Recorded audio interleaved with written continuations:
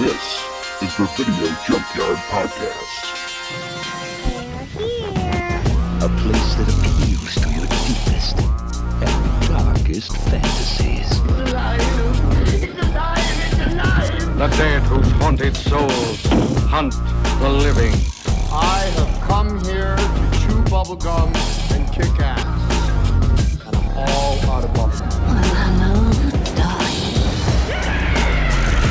From this nightmare world emerges a fearsome half-man, half-ape with the strength of 20 demons. It's time. Hey everyone, and welcome back to another exciting episode of the Video Junkyard Podcast. I'm Eric Branson, and with me as always, my good friends and co-host, Joe Peterson and Ryan Steiskel. How's it going tonight, guys? Pretty good. Doing all right. Pretty good. Doing all right. Yourself? Good. Not too bad. Good. Good. You guys have a good week? Yeah. Said with such confidence. Yeah. Question like Jeff Goldblum said, like, yes. Yes, it was good. It was a series of days. And so you're in finals week now. Yep. I am, yeah. Almost done. I got one more test tomorrow evening, so yeah, and then I'll be what done. frat house did you off join? for a couple months, and You joined a Yeah, frat did you house. nothing yet. I'm still deciding. So Okay. Try I lamb. didn't even do that the first time around. So Try lamb for life. Lamb to lamb. yeah, I to thought you lamb. said when you first said that, I thought you said dry land, and my brain I- went to some like crazy water world. It's not a situation, myth. and- I went into a different one where It's a I real thought he fraternity. It's not a myth. I thought he said try lamb for life, and I'm like, Oh. yeah, I mean, why not? Well, technically I did. Try lamb for It's life. delicious. But it's a different kind of try and different kind of Good lamb. euro. Yeah. So, I have to admit that I have to come face to face with something that has happened in my life that I didn't expect, but I should have, and that's that Here I've comes a trauma drop. become my father. There it is. I had to have a talk with my now teenage daughter last week about your friends coming over and drinking all the pop in the fridge and leaving their dishes everywhere, and they need to respect this house. Holy shit, I'm him. I mean, within reason, though. I'll be pissed if anyone fucking messed up my place, too, and I don't even have kids. Oh, yeah. It's my job yeah, to I mean- mess up my place. It's more like, and not that you're not becoming your father, because that probably happens to all of us to All a of it, certain yeah. extent. But it's also that you realize where your father was coming from when making said speeches, because you are now in that position. So Well, and it's Instantly thinks of Eric. Me. Goldbranson! Yeah. Kicks you out. how many 'Cause you times? guys- yeah, Yeah, I was friends. definitely one of the kids, drinking all the pop and. But yeah, it's been like a house messes full of in teenagers. John's house. So And I overheard him the other day saying, "You know what? This summer, Lisa, your house is going to be home base." And I went, "Oh no. shit! It's going to be all summer of this." This is why we watched that 70s show to brace. It's you gotta either have like a good basement or a fucking garage dedicated like to it. Well, And you what- don't have the basement. Their thing is, and this is again a very '90s thing that I don't know where they picked up. They're all skateboarding now. Yeah. So she and her girlfriends skateboard around. I'm like, all right, cool. And then they come here and they eat everything out of the fridge and they make a goddamn mess, and then they get back in their skateboards and they go out again. So Nothing Yeah. like binge eating and going on a fucking wooden board. yeah, and yeah, I mean, there's a part of it that's jealousy because I'm like, I remember being 13 and doing shit exactly like that, getting on my dad's nerves about it. And fuck, yeah, here we are. Yep. Come full circle. Our generation was rollerblades more than skateboards, I think. But See, Or this even is what bikes, makes me yeah. sad. I'm doing the same shit I did when I was 13, but that's just more about just how sad I am as a person. In fact, I'm doing more things that I wish I could have done when I was 13, because, why not? You're an adult, you can, right? I can now. Yeah, Right. But I'm not a wild fucking child, so it's just like, woo! Mob yeah, kits. and I don't think they're not. They don't seem to be getting into trouble or anything like that. There's a parking lot down the street, and that's where they skate around and they're hanging out. And it's like, yeah, hanging good. out That's what you down should do. the street. Same Yeah. old thing we did last week. Last week. Not a thing to do. But talk to you. It's almost like it this is Wisconsin. a reoccurring. It is Wisconsin. So. Welcome to Wisconsin. I saw what you guys did there, and that was a very cheap trick. So, Yeah. It's about family. It's about family. Like tonight's movie. It's about family. Oh, yeah, I guess. Kind It's of. about found family, then losing them. Is it? Yeah. Not really.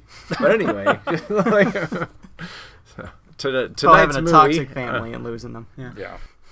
And of course, tonight's movie is the 2000 film, and that would be the year 2000 film, Pitch Black.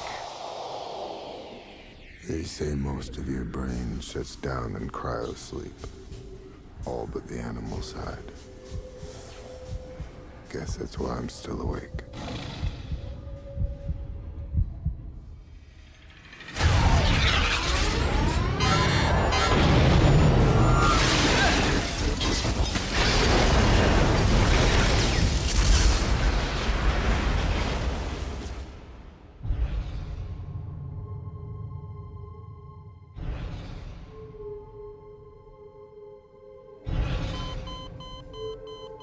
If the man is gone, he's gone. Why should he bother us? Maybe to take what you got. Maybe to work your nerves. Is he really that dangerous? Only around humans. Zeke! All you people are so scared of me. But it ain't me you gotta worry about now. Whatever it is, it got Zeke and it nearly got me. Get it off me! They seem to stick to darkness. So if we stick to daylight, we should be all right.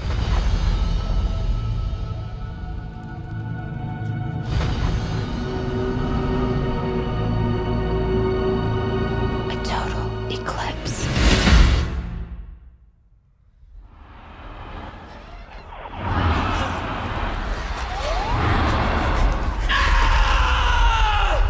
We're gonna lose everybody out here.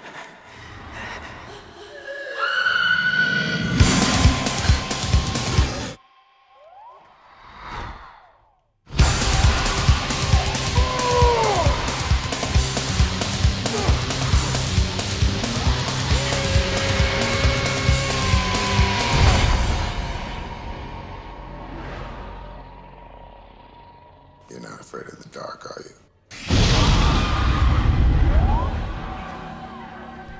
Starring Vin Diesel, directed by David Towie. Yeah. What's your guys' history with this one? You guys seen Pitch Black before? Or are you familiar with it? I saw. See, it came out in 2000. I saw this one on video right after it came out, so I don't think I saw this one in the theater. But I saw it right. I was in college. I think college or summer before going to college. I saw this on video. I saw this once, and I think I saw it on like Stars. So I saw it like a good few years after, like 6 years probably after it came out. Okay.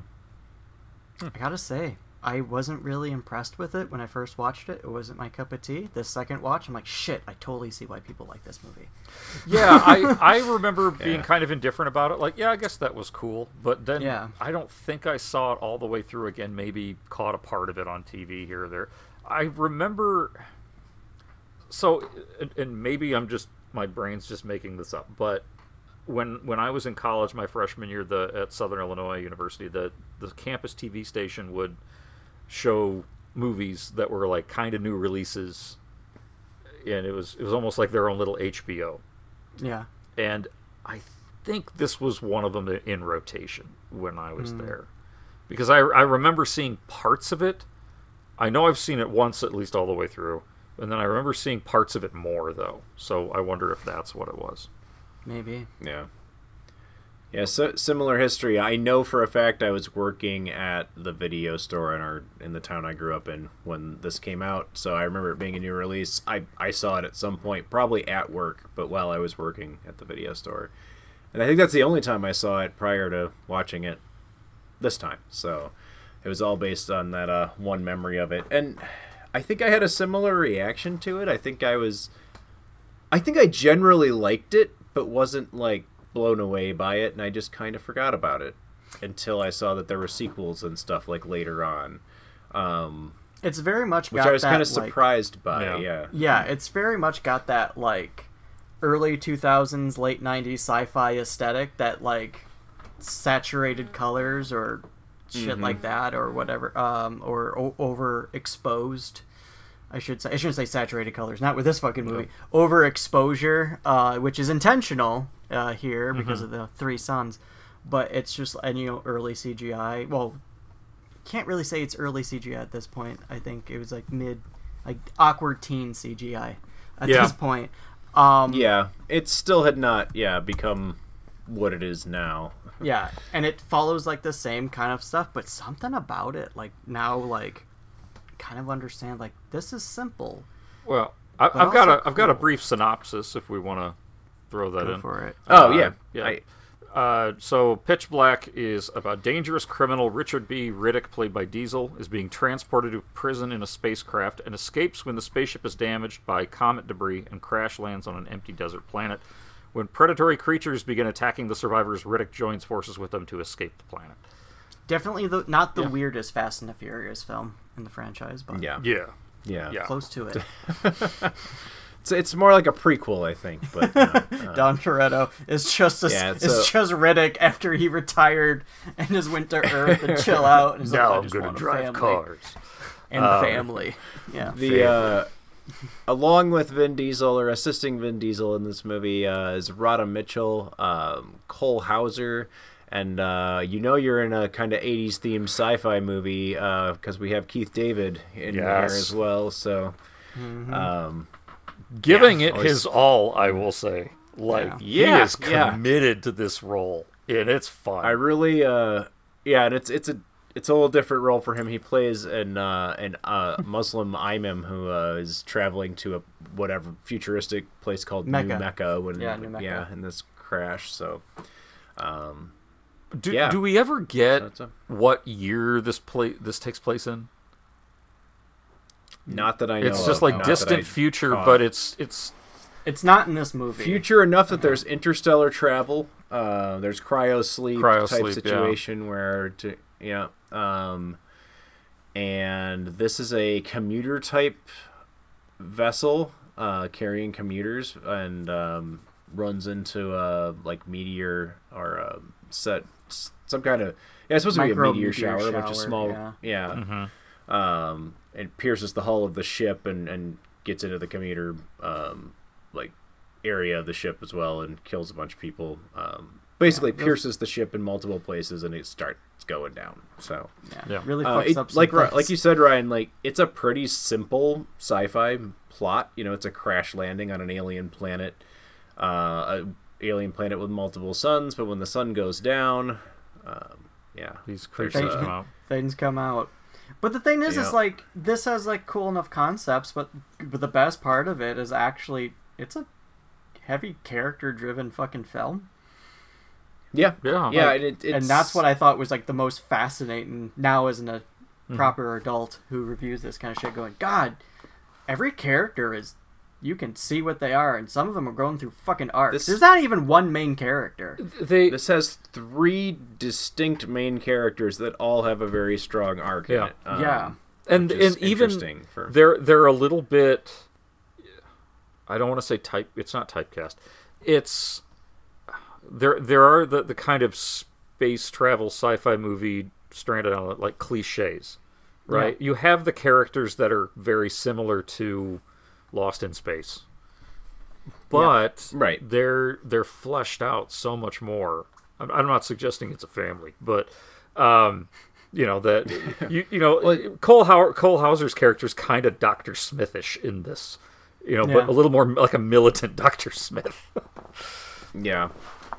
I think it honestly goes back to it's is it Rio Bravo? That's the famous Western. I don't even know it. I really know it by reputation more than anything, but I know that the film like Assault on Precinct 13 is based generally on that, and it has kind of the same setup. It's like a what you would call in sci-fi like a base under siege movie, where there's this presence outside trying to get inside, but then there's this turmoil within, but also what they do is switching the power dynamic throughout the movie, and that is you think you got the characters figured out, but nope, you're actually kind of backwards on who the good guys and bad guys are, and they kind of play that dynamic throughout, because John's played by Cole Hauser, who's a bounty hunter, who at first you think is a lawman, like a police officer. Yeah. It's not. He's actually a merc and a bounty hunter that's taking Riddick back to, I assume, Earth. I don't know. I'm not sure. We don't get a lot of details on the outside situation in this movie. And he's an opiate addict as well that actually plays a role in multiple parts of this film. Yeah. Yeah. Yep. Including his death, if anyone noticed. Mm-hmm. We're talking about it later. Yeah. Spoilers. And then you have Rhoda Mitchell, who plays Carolyn Fry, the pilot of the ship. Who is probably she definitely has an arc as well. I think she has character, the strongest arc. Yeah. She's probably the most straightforward character, but yeah, she kind of has to deal with these kind of feuding polar masculine leads, between Riddick and John. So everyone else in the cast is kind of along for the ride. By the time the ship crashes, we only have 4 or 5 survivors. Let's see, there's is it Shaza, Zeke, who's the kid that we think is a boy for most of the movie but ends up Jack, I think, isn't they called? They're called Jack. Yeah. That's right. Yeah, Rihanna Griffith plays Jack in this movie. And apparently those 2 characters show up in the sequel. Again, I never saw the sequel. Okay. I've not seen them either. But I saw the second one, but I don't really remember it, and I just recently saw parts of the third one. Yeah. From what I hear, the second one ruins the franchise, and the third one brings it back. Yeah. And the third one is just another one of these, and it's like, maybe we just gotta throw Riddick in a desert terrain. Throw him in Australia, surrounded by fucking some kind of vicious creatures. Bring in a bunch of other fodder. Go. Yeah. If it works, it works, man. Yeah, so there's one other character, is the Paris P. Ogilvy, who is an antiques dealer. Oh, this guy. And kind of a... Yeah. Yeah, he's kind of a neat character. He's kind of a... Yeah. Another... I guess maybe... When everybody's like doing something and trying to survive, he sets himself up with a little umbrella. You know who he reminds me of? Some booze and cigars and kind of... He reminds me of Mr. Howell from Gilligan's Island. Yeah. Oh, yeah. Love it. Yeah. Yep. A little bit poshy. That's certainly, given the situation, I'm sure that's not an accident. I bet that's yeah. He needed a This lovey. whole movie is just Space Gilligan's Island. That's what this is. Yeah. In a way, yeah. Gilligan is Riddick. With monsters. Yeah. No, this has elements like of Con Air. With transporting prisoners, and there's a crash. Not crash, but, well, yeah, crashes. And it's got elements of Alien, and that was actually intense. Pretty intense how they do that. It was quite. I did think, when you brought up like we assume it's Earth, but there's so many Earth-based things here that I feel like it's not some far out culture. It's still pretty much humans. Yeah. Earth plays a role somewhere. Like, these are Earth humans. Yeah. Like, there's too many Earth things. I mean, just the simple fact that this guy's an antiques dealer moving stuff around. Drinking talks brandy. About Paris. Supposed to die in Paris. Yeah, he's got some of the liquor, same brands. He talks about Paris. And yeah. Oh, yeah, like Jack Daniels and shit. This is my vintage shit. Ancient. So this is definitely Earth-centric somewhere. Like, Earth is... These people are they're probably going back to Earth, is what I get the impression watching from the movie. Is everyone's on their or something, back. Yeah. But yeah, the cool thing about the fact that we're not given like a ton of prologue or a ton of backstory is that we are kind of on square one with all of the characters, and we only can judge them based on kind of the actions that they, the things they do in this situation. We're told right away that Riddick is a murderer, and he's been doing time for years and years, and he's being he escaped, and he's being transported back to serve out the rest of his life in prison, in the slam, as they call it. The slam. No longer the slammer. We're just gonna one syllable. Shorten it up. Sounds cool. Slam. Yeah. I'm gonna use my spare time to play Legos. Yay!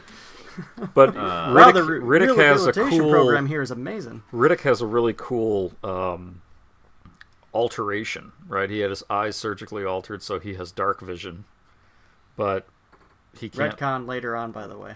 Spoilers. Yeah, but now seeing things in bright daylight, it hurts his eyes, so he has to wear these cool goggles all the time. And but it works out. It's a good plot device for this because of the creatures. So it works out a little perfect.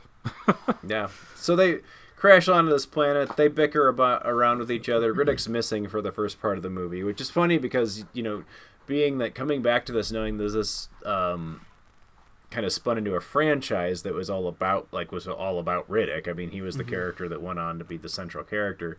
The fact that he's kind of missing for the first almost half of the movie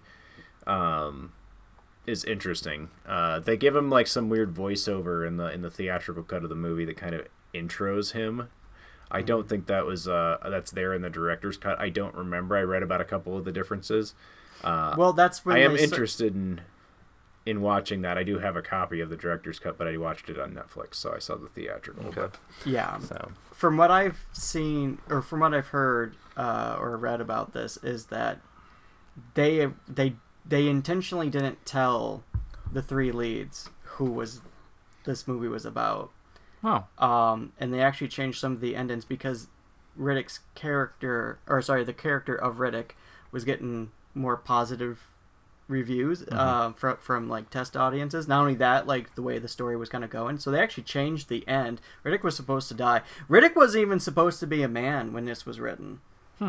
Riddick was actually supposed to be a woman. But the director or the writer, no, maybe he was both, I can't remember. Anyways, whoever was doing this, they wanted to only use like unknown actors or character actors because, quote, they're going to work the hardest. But the studio kept pushing and they settled on Vin Diesel. They actually wanted, I think, Steven Seagal to play Riddick. I'm not joking. Oh, gosh. Yeah, and he's like, nope, I know how difficult that man's to work with. I refuse to do it. How about this Vin Diesel dude? Yeah, I'll do it. Yeah, as we were talking about before recording. Close call, by the way. I'm really just saying. Early. There's an alternate universe out there where Steven Seagal is Riddick, and I do want to see that movie.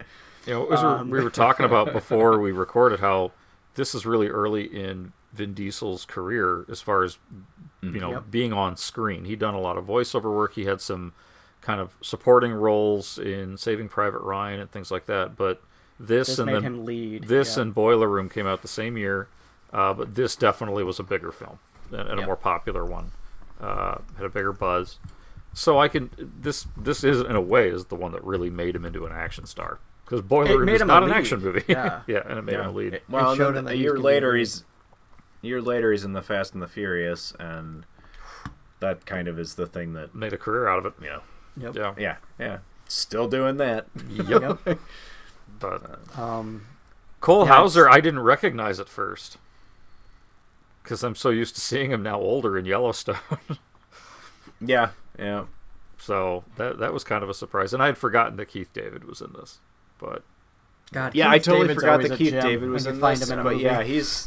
yeah, absolutely, and I think that there's a lot of obviously, and I'm sure we'll talk about it a little bit. I'm surprised we haven't already, but kind of some of the comparisons this gets to the Alien franchise, especially the first couple Alien films. But Keith David just showing up gives it that kind of 80s sci-fi movie feel anyway. So. But yeah, I could definitely see the Alien parallels, and it's not just the cryosleep. It's just the whole tone. But it works. Even the creatures somewhat. Yeah. We haven't really gotten there. We're going kind of through the plot, but even the creatures are somewhat alien-esque with the long. But they big teeth. They took a lot of, or they tried really hard to make something like that gave the feel, but was wholly unique. Like what the creatures do, how they look, and everything. Like, because again, it was one of those things that I read or watched about this, where it's just like they knew what the alien connections were going to be made, and they were really trying to show like this is kind of like different, but clearly, like, we enjoyed this. One of them was part of Aliens 3, I believe. I think the writer-director, whatever, he was part of Aliens 3. David Towie, who is the director, I think, was attached to Alien 3 at some point, but didn't end up working on it. But so there is that. I thought the creatures kind of looked like a cross between like the xenomorph alien and the bugs from Starship Troopers. I can see that. Yeah. They were going for shark meets pterodactyl. I could see the hammerhead shark thing with the heads a little bit. A pterodactyl, I guess, because they fly, but they were more insect-like in their flight. I thought, like the way their wings kind of like fluttered rather than. I thought of them more like with their smaller young that come out at first, like birds, really, like just swarms of birds. Yeah. So But they're crashed on this planet, I guess, just to kind of tie this in with the plot. Right. Yeah, they're crashed on the planet, and they find a geological research station, but it's abandoned. There is a ship there, but it doesn't have power.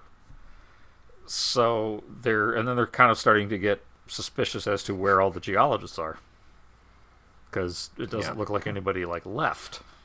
Yeah, their stuff's all still there, and it doesn't look like anyone packed up and went home.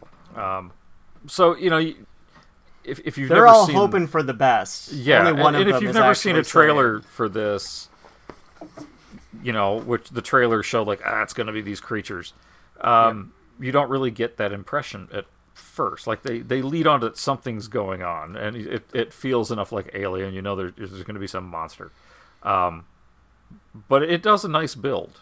It actually, it's paced well with the. Here's the situation, here are your characters, here's the situation that they're finding themselves in is getting more complex, and now there's little creatures, but the creatures only really come out in the dark. Because light physically burns them. Yeah. Burns them like vampire burns them. Yeah, vampire in the sun. I wanted you briefly brought up the trailer for a second, and that kind of gave me a slight tangent about my interaction with this movie. Is that I remember seeing the trailers when they were out as a kid, and all I remember is there are people in the dark, somebody can see in the dark, and there are these creatures and stuff. And I distinctly remember what I remember most is that sled they carried with the little lights, the neon lights and stuff on it. And then later, years later, when I finally saw this movie, I didn't know it was that movie that I was watching. Oh. So when I was watching this, I didn't know about the creatures, and once that started to kick in, all the other memories started to flood in. Like a memory unlock. Yeah. So I actually got to see this without the spoilers of this being creatures, unbeknownst to me. Oh, in a cool. Weird way. So, anyways, continue. No, that's kind of a cool experience with this. Yeah.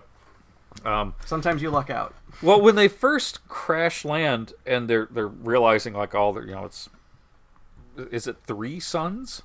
Is that what it is? 3 suns. Yeah, it's 3 suns. 3 suns. Yep. There's 2 suns by one another, and then there's a third sun on the other side, which is kind of strange, but okay. It's kind of cool design-wise too, because the suns have different light spectrum. One's more blue and one's more so. So when the orangey sun goes down, then the light is blue, and But at first, don't they kind of worry about because they talk about something like there's no lights. Well, we don't need lights because it's just so bright. They don't they get the impression at first that it's always the sun's always up?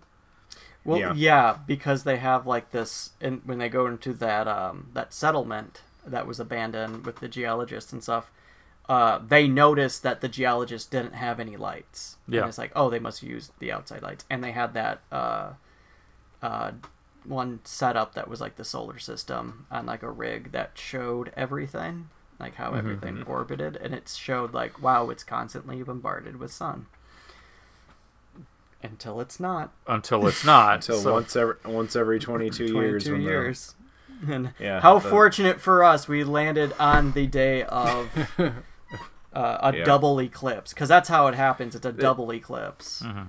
That's the one moment in this entire movie. Most things are very well put together, and it's it's well paced and it's an exciting movie, and I think well done for the most part. But that little piece of it does feel a bit contrived, and I don't feel like they had to do it that way. Like, where it's like, oh, we just figured this thing out, and just so happens in about 10 minutes it's gonna happen. Like, you know, that the eclipse is gonna happen. So I think Riddick anyway. puts it best. Yeah. Really bad timing. Yeah. Riddick, by the way, has like the best fucking one-liners, limited dialogue for Riddick. It's a lot of one-liners. Yeah. And it's great because that really adds to this character. And here's the thing about Riddick. He's essentially like a badass alpha male version of Bugs Bunny. Yeah. If you think about like how he escapes that one fucking scene, he's in the back as well. Like oh, I thought after one guy kills a survival thinking it was Riddick, and you see Riddick in the back in a lawn chair just fucking drinking. Yeah, he's just sitting back there. Oh, yeah. It was very like loony. Really. Yeah, and but that's where the humor is in this fucking film. It's actually from Riddick. It's very hammy, but it feels okay in this because it's again, it's that 80s kind of throwback feel. Well, and at first the feeling is me, different because you're convinced, or at least if it's the first time you've seen it, you're pretty convinced that Riddick is like he is the villain. He's the thing that's gonna. I mean, before we see monsters, and I know some of the promotional material kind of ruined that, but script wise, and then that slowly starts to change, and I think it's done really cleverly because in the back of your head, I don't think you're ever really those little jokes and stuff. I don't think you're ever really fully afraid of Riddick. Like you're already picking up on that he's not what they're telling you he is. Right. The dickhead with the morphine addiction is, I feel like, is going to be the problem. Yeah, is to an extent, but not really. I think I also remember around the time that this came out, because this was a popular film, that there were a lot of jokes going around about how Vin Diesel is this like wooden actor. And you know, because of these little the movie that everybody first recognizes him in. You know, in a lead role, he's just throwing one-liners out and being a badass. Which, again, I can see the Steven Seagal connection there, too, right? Because he probably would have done the same thing. But, he has much more range. So, in reality. But it was a little bit unfortunate at first. Everybody was laughing about Vin Diesel, like, oh, he's this, like, just wooden, kind of dumb I remember... guy. Kind of thinking that's what he was gonna be like, just knowing him by reputation before seeing this movie. And I can't remember exactly how that all played out. Maybe I did see this movie before, but I remember being pretty impressed with him in this movie because he is kind of funny at points, and he has there's a little more nuance to the character than just like it's not a Schwarzenegger performance. And I'm not going to detract from Arnie's capable, especially later in his career, of doing different, doing more with his characters as well. Like Kindergarten Cop. Yeah. Is that not a good example? Actually, it is. That one needs to go on the list, by the way. But yeah, so I got to get. Sorry. Vin Diesel's actually quite good in this, and it is a character he could have kind of not given much to it, walked through it, and I think he gives it a good. Like we said, all of these characters have like a good arc, and they develop throughout the movie, and Vin end up in very different places where they started. Yeah. Vin gave a lot to this character, so much. There's a couple examples. One, the contacts that he has to wear, I guess, were just awful. So bad they had to get an optometrist like 3 hours away, flown in, because they couldn't remove them. But he put them on. They're the same like full eye ones that Jim Carrey always talks about being torturous, right? When he did the Grinch. Yeah, these are some kind of like weird hybrid or something similar to that. Yeah, but that's where he did it again and again and again. He says it's like wearing hubcaps on my eyes. And not only that, when I think it was Universal who ended up buying the studio that this movie was under when it was going bankrupt and saved the movie. Yeah, Polygram or whatever. Yeah. Later on when they're like doing the Tokyo Drift and like, hey, we want you to do this cameo, and he goes like, won't do it I won't do it for the payment. I'll do it if you give me the rights to Riddick. And then he went back to the creator of Riddick, and that's when they started to make the sequels. He is that dedicated to Riddick. Like, Riddick is essentially his at this point. And that's one of the things I like about Vin Diesel. He's a huge fucking nerd. Oh, he is. Yeah. You know? He's also a little bit of a brony. Not brony, that's a different term. He's a little bit of a bro, though, as well. Like, later on in his life. It's hard to see him as the D&D guy, but then again, to hear about how he and his co-stars in those franchises, like, developed a point system for how they fight, and like, yep, that would make sense for a D&D guy. Well, and I've also heard about him, you know, inviting cast members into his trailer on film sets to play D&D. Yep. He's hosted some podcasts and videos of his games called D&D Diesel. You know, I think it's cool. Yeah. That's I think his dedication to the character, the fact that he saw something, I think he saw something in the character that he got out of playing it in this movie that he thought could develop into something more. And, like a legacy. I think he felt like it was going to be a legacy character for him, but turned out it's worked enough for him. I mean, they put out another movie. I guess not that recently, but 2013. So 10 years ago. But they're working on another one. Yeah, currently. There's discussions. Still got greenlit. So I'll have to check them out. I just got a box set of the two or director's cut of Pitch Black, Chronicles of Riddick, and then the animated film that takes place in between. Dark the two. Fury. Yep. So. And I've never seen any of them but this one, so I figure now that I've watched this, I might as well go ahead and There's two video games, I believe, too, which are lore ones. Like, one actually deals with when he first actually gets incarcerated. Oh, cool. Yeah. When he's actually in a place called Butcher's Bay. And it was like a stealth game and shit. I remember this shit. Like, it was a big thing when it came out. Well, I remember like this was popular enough to, again, warrant 2 sequels because of this character, but I don't hear people like bashing this movie. It's always like, that's part of the whole Riddick thing.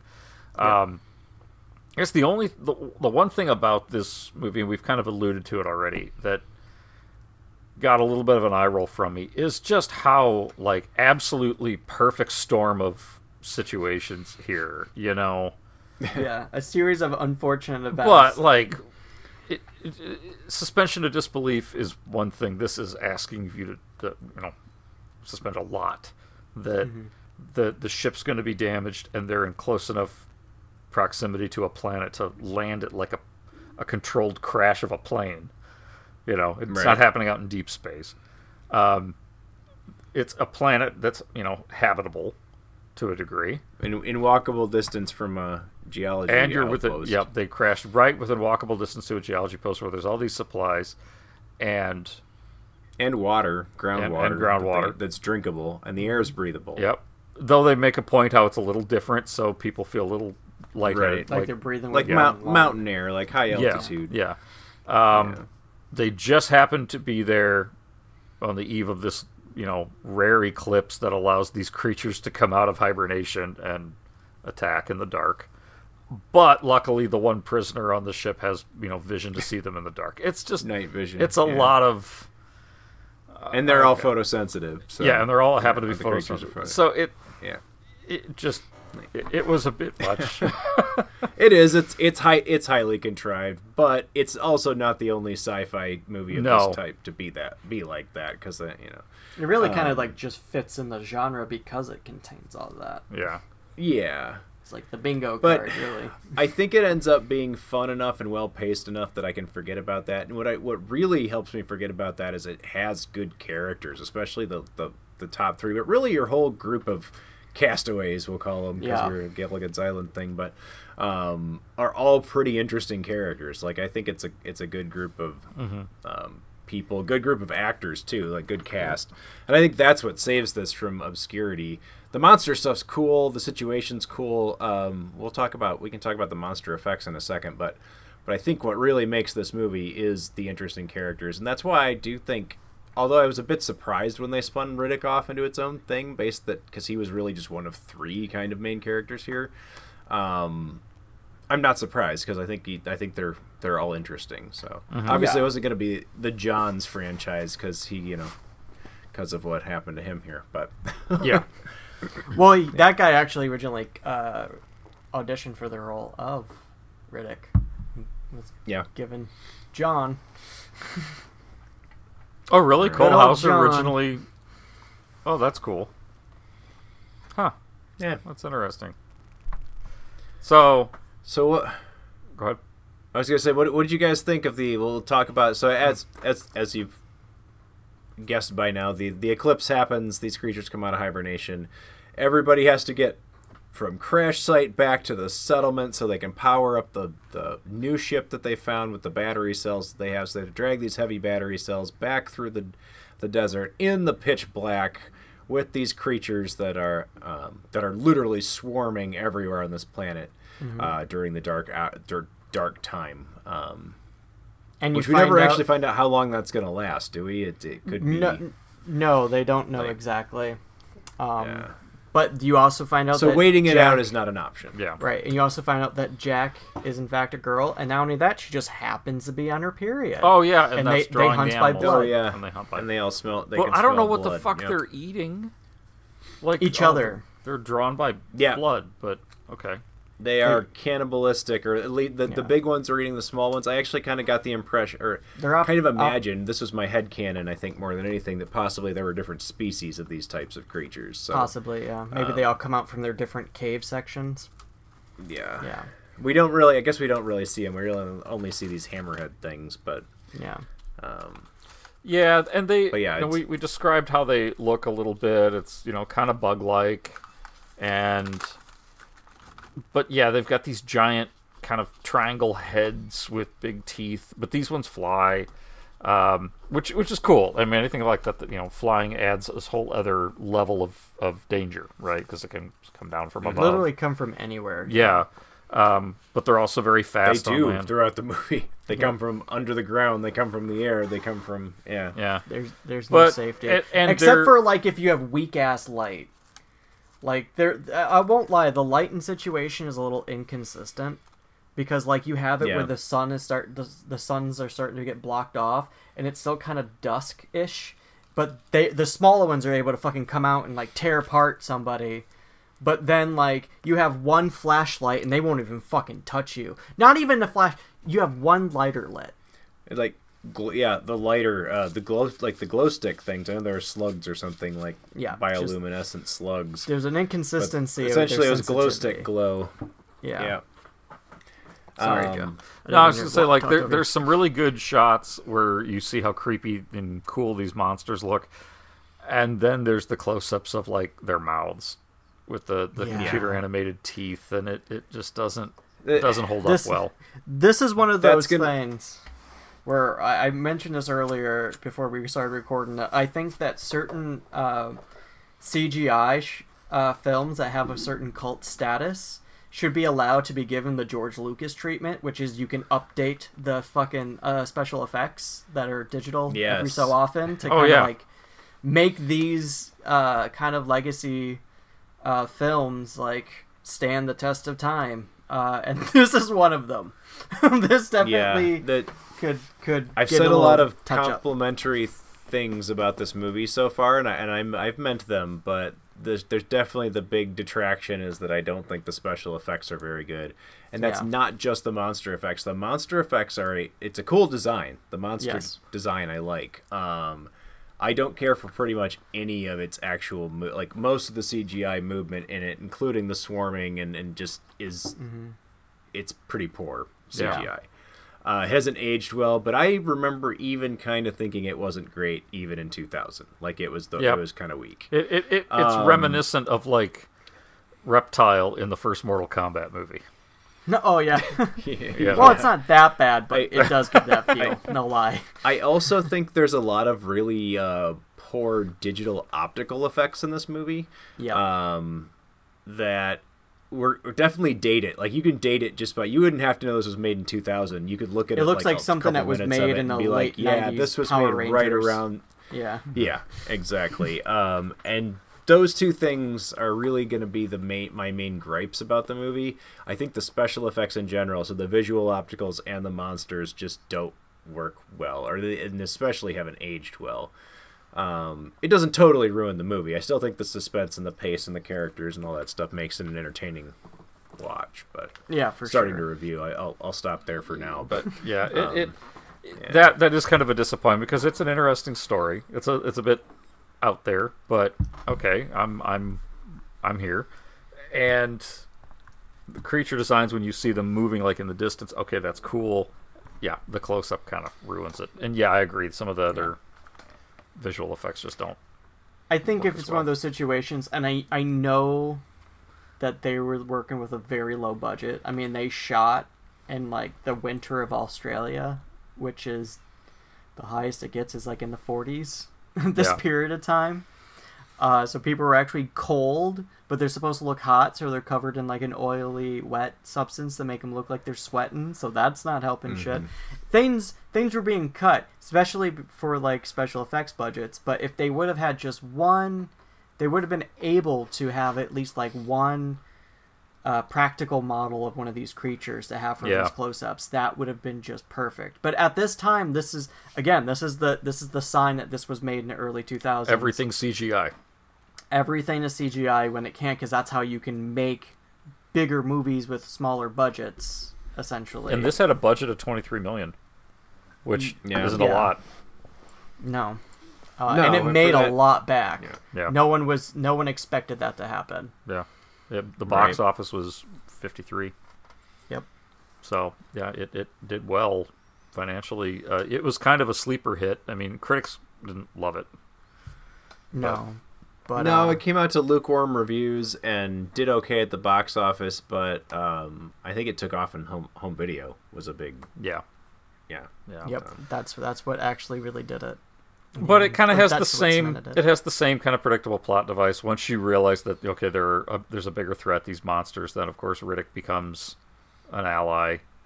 You know, they try. You can kind of put that together because he's the guy that can see in the dark. So once you realize But they try to do the whole like, is he really going to double cross us or not thing? But at that point, you already know he's. That whole paranoid thing is a Yeah. It's usually just John. The character of John is the one who just fucking telling everybody, that he's gonna doubt. Yeah. But which is a weird plan, by the way, because it's like they set it up. But I totally stole this from. I'm gonna admit I totally took this from a Everything Wrong With Pitch Black, but I think it's worth repeating. I say it's not original. It's very fucked up of a plan of John's, and you can tell it's done by a guy who has fucking addiction problems, because he's like, well, Riddick I need to have back alive because I make the most money from him. So we got to trick Riddick to make him think that if he works with us, it's for his own survival. That's how he'll help us. But at any moment, we should just abandon him, which would cause him to actually lash out and do things selfishly. None of it fucking actually made sense. Yeah, well, like how's John's he going to get his bounty? How is he going to get his bounty? And like, why would you want to betray Riddick? And it's just, it really sets up a lot of weird things. I even like the other character was just like, I'm gonna like whatever with Riddick. Like, well, we also didn't mention that the little girl Jack idolizes Riddick immediately. Oh my god. Shaves her head, wears the goggles, starts... Where do I get eyes like that? Yeah. Kill a lot of people. Yeah, kill a lot of people. Oh, so it's like a tier system. So... there is but going back to John's character, so they make that fucking makeshift whatever, and they're traveling out in the dark, and once it's kind of revealed that it's Jack that they're following because they smell blood, he offers Riddick like, hey, I'll distract the others, you get rid of the girl and use her as a distraction. And this is where you really start to see Riddick's kind of moral code of ethics, essentially, or it's just honor system, whatever. He's like, that's a low blow. And then they have their fucking fight scene. But earlier it's shown and it's not like, unless you really catch it, it's not an immediate thing. But this dude hides all of his fucking like methamphetamines or whatever in red shotgun shells, but his gun actually uses blue shotgun shells. But during the fight scene, Riddick leaves him behind after cutting his back to attract one of the creatures, and he sees one of the creatures, John.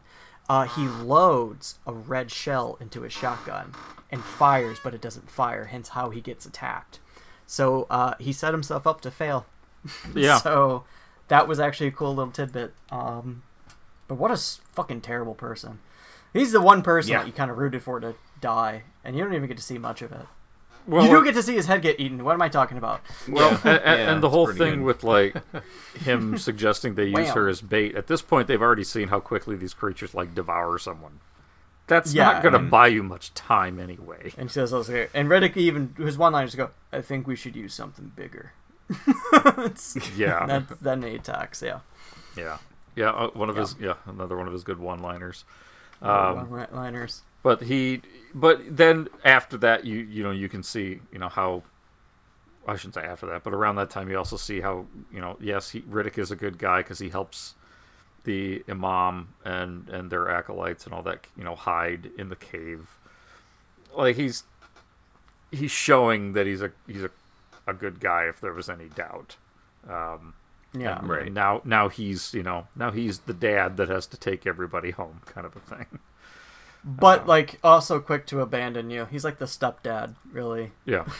Just because it's like if you go against his survival, he will abandon you, and he does kind of do it twice almost. They're they're trying to run through the fucking cavern, and he's just fucking carrying all those fucking like canisters, right? And I say, "Don't look up," and that's where you see like these creatures fucking killing each other in the fucking air, and people are just getting splattered with that fucking weird purple bluish blood and fucking entrails and shit. Which, it's raining. No, it's not. But they get, I think Jack gets trapped underneath like a piece of like bone from one of the giant creatures they saw earlier, like one of the giant skeletons. And Riddick is still going over the hill carrying the shit, and then he's like, fuck, and then helps. Yeah. Then he puts him in the cave. Well, and then he goes again. But Fry tries. Gonna leave. Fry tries. Getting him to go back and help, and at first he's like, no, but he has that exchange with her, like, would you die for them? Yeah. And I liked how that exchange went down because the line could have been delivered in a question like, you die for them, like that's stupid. But he's asking her more like, would you, like that's going to actually influence his decision. So the delivery of the line was kind of a nice departure from what we normally see, which is that doubting, kind of the Han Solo, like, you really want to do this crap? No, this one. Well, he kind of does it because earlier he overhears the conversation where she admits to John, whatever, that she was willing to sacrifice everybody. Yeah. So he kind of does give her that offer, like, you did it once before, you can kind of do it again if you need to. We can just go. Yeah. But yeah, this is where you see her character arc, her change. You could read Riddick. The way that Riddick asked her those questions in that scene as a bit of a litmus test for her, kind of like him asking more or less, not would you die for them, but are we going to do this? Yeah. Are we going to go? Like, yeah. Because we're going to do it. Because he could have left without her, but the fact that she showed that she bettered herself, I think, is like, all right, I'm in. Like a heist movie situation. Right. You son of a bitch, I'm in. So they rescue everybody. He gets injured, but he's okay. It's only 2 other people at this point, by the way. There's 4 total left. Keith David. And I'm Jack. in Keith David and Jack, Yep. Who's like his new acolyte. Yeah. Essentially. Because he lost all of his other ones. Yep. So they're the red shirts of this movie. They get picked off early, so. Yeah. So the 4 of them get on the ship, and before he takes off, he turns everything off, and they're like, what the hell are you doing? Nope. And flips everything You're on. wrong. Stop. What? You skipped a major thing. Oh. Yeah, they don't all four make Fry. it. Oh yeah. Yeah, Riddick gets held behind. By she the goes creatures. back to get him. Oh yeah. And she goes back and to doesn't get him. make it. And says like, because she said to him like, I said that's right. I'm willing to die for them, not for you. And she repeats the line, and as a result, there's this questionable scene where you can tell she got injured, and you don't know whether Riddick just stabbed her to leave her behind as bait, or if she was injured by the creature. And they don't really fully reveal it. Like, I was gonna ask you guys how you felt about it. I took it as it's a nice little twist where at first you think they lead you to think that maybe he actually stabbed her, but then you see that when you get, she gets pulled away. The camera, there's a shot that's a little more of a medium shot. It pulls back a bit, and you see her that she's been penetrated by that thing, and then she's pulled that's the away. Claws, yeah. So I do think they try to get you to think that for a moment, right? And then you see that that's not the case. So, and he even says, like, kind of heartbrokenly, like, you weren't supposed to die for me. And then that's when he gets back to the ship. That's when he turns off the stuff. And just and they're like, what are you doing? We can't leave without saying goodnight. One final fucking roasts them. Roast them. And roast it is enough of them to get off the planet. Yep. I guess he didn't have to roast any of them. He just did it out of spite. Right. Like, they could have just left. Which apparently that ship is impenetrable because they're just fucking ramming it into the fucking glass and nothing. Yeah, I was a little concerned about that. Like, none of these are going to crack the windshield. Very strong. Because these things like run through transport ship. Yeah. Tiny little thing. This actually looks like a shuttle from Star Trek, in a little like transport shuttles. So. It's like, you're going to have to find a bucket to poop in quick, because I don't know how this fucking situation's set up. Well, and then Riddick tells Jack that, tell everybody that I died on the planet, because, he's on the run now and all that, so.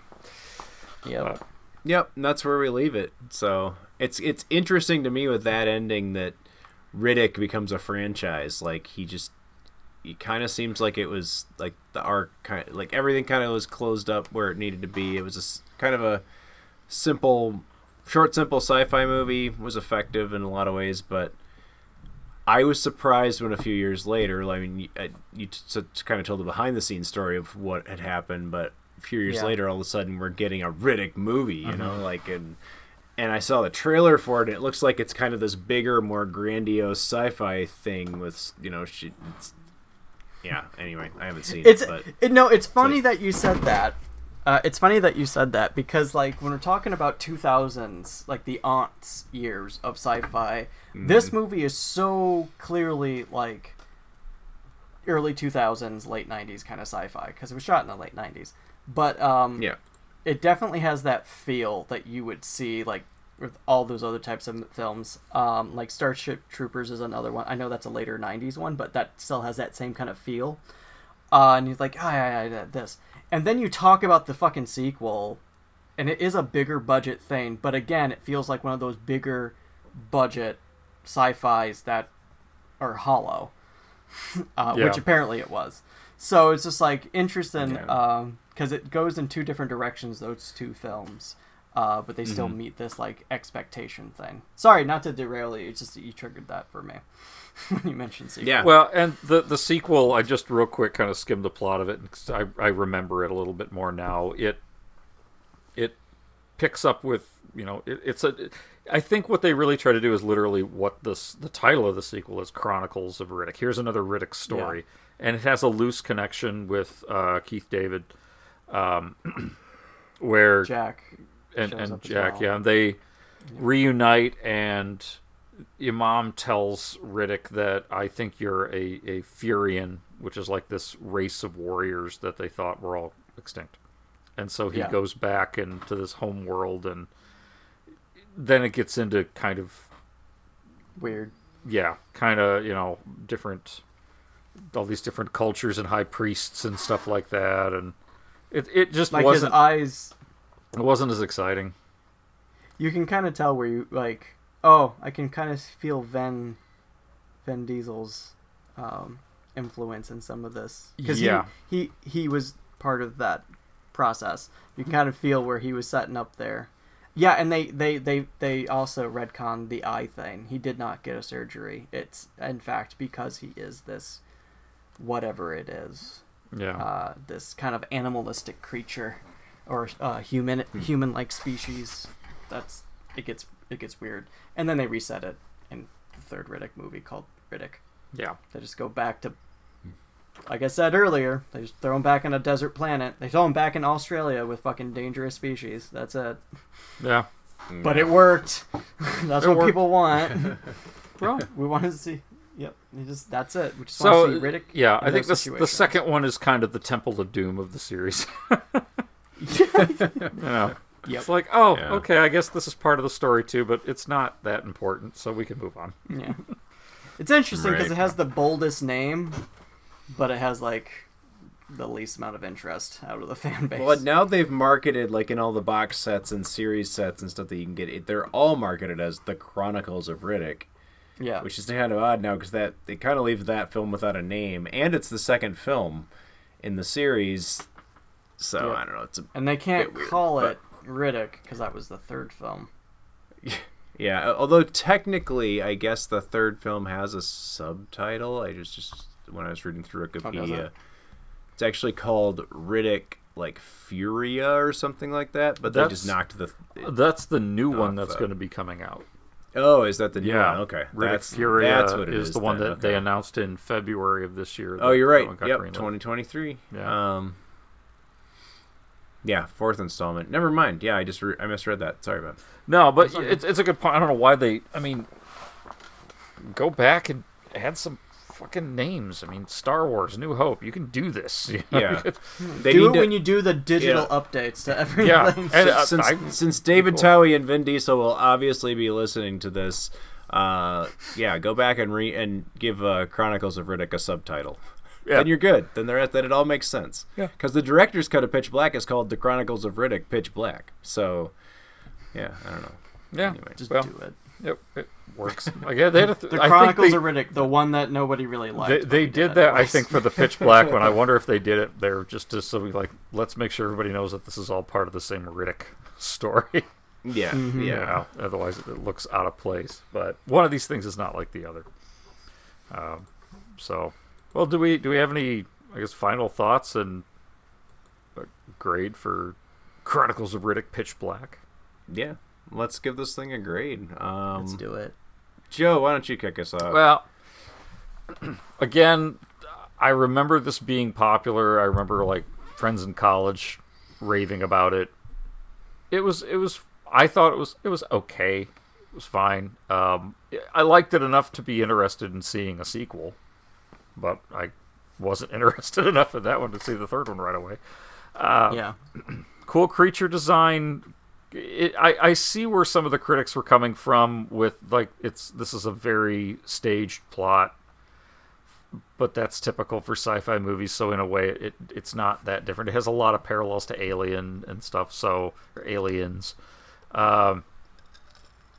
So I see where some of the criticisms came from. I think that's maybe one of the reasons I wasn't obsessed or really, really into these films, especially this one. The effects definitely date it and don't help it much. But it's a fun... How long is this one? I forgot to look. Hour and... It can't be too long. If it is, it moves quickly. 104 minutes. 104 minutes, yeah. 44. Hour and 44 minutes. It's not terribly long. It's a fun... sci-fi action movie. If you liked Aliens, you'll probably like Pitch Black. Aliens is a cool movie, so I really don't have anything against this one. I got more out of it this time watching it than at least I don't know, the one previous viewing. So I actually watched it more favorably this time than the first time I saw it. So I'm actually going to go with a B-. It's a fun movie. It's got some flaws. It's a bit dated. I like the idea of giving this one a digital upgrade, a George Lucas treatment. Totally. Do it, man. It won't hurt it. It'll definitely improve it. But yeah, I'm going to go with a B-. What about you, Ryan? Well, it's gonna start the classic phrase echoing, because it was the same with me. Like, I first saw this movie, I was like, yeah, it's okay. I didn't mention this part, but I had a close friend, who was just very much into like that toxic masculinity trope of, Riddick and all the similar other fucking things you see in sci-fi. And I think maybe that was part of the thing. It's just like, yeah, this isn't really my cup of tea. But having given it a second run now, I do appreciate like a lot of the things that this movie did and why people enjoy it. It's like, no, this is definitely one you can just throw in.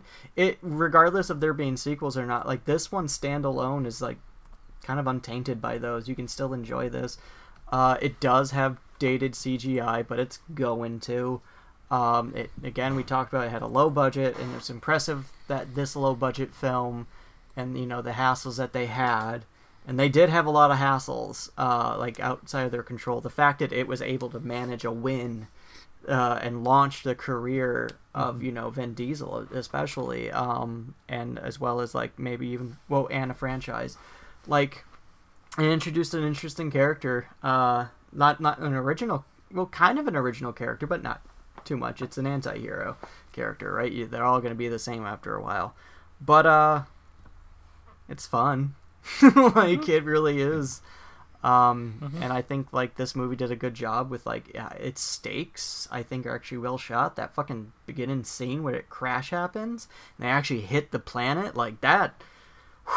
That, like, and regardless of the effects, like, something about that, and seeing all the dirt fly through the fucking window, thinking she should be dead, but she's not, but she should be. But it really added like I was trying to do work when I was watching this movie. I didn't think I was going to be that invested in it. I was kind of like, I might not even do this review.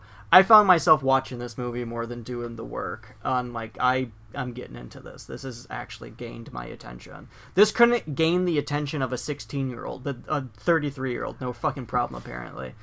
And for that, I say, like, I definitely recommend the film. I don't think I have to at this point. I think it's at this point like so well liked, but I think it is an important sci-fi piece. Actually, funny enough, I will say, like, for the early 2000s, there weren't as many as you think. Yeah, it's a good entry. Yeah, I think it's a good entry for definitely for those types of people. I think with that grade, I kind of agree with Joe that it's a B minus territory, but it might even be more if I ever watch this again. Or less if I see the sequels and have to watch this again. Or higher if I watch the sequels and watch this again. I turn on the echo chamber because I have a lot of the same thoughts, so I won't repeat a lot of it. Just I really the things I really appreciate about it are the fact that it's very well paced. The tension and the situation that they're put in on the planet is very engrossing from the second it starts. Good characters is the main thing. I think that is the thing that's missing from so many of these what we call cookie cutter sci-fi movies, is they can write an interesting situation, but they just generally don't have very interesting characters, and this movie does that right. And I think that's the thing that wins it for me. Special effects, they are not good. They're year 2000 CGI special effects. So I totally agree with you. I'm on board with the Chronicles of Riddick Pitch Black Special Edition that hopefully revamp, could see.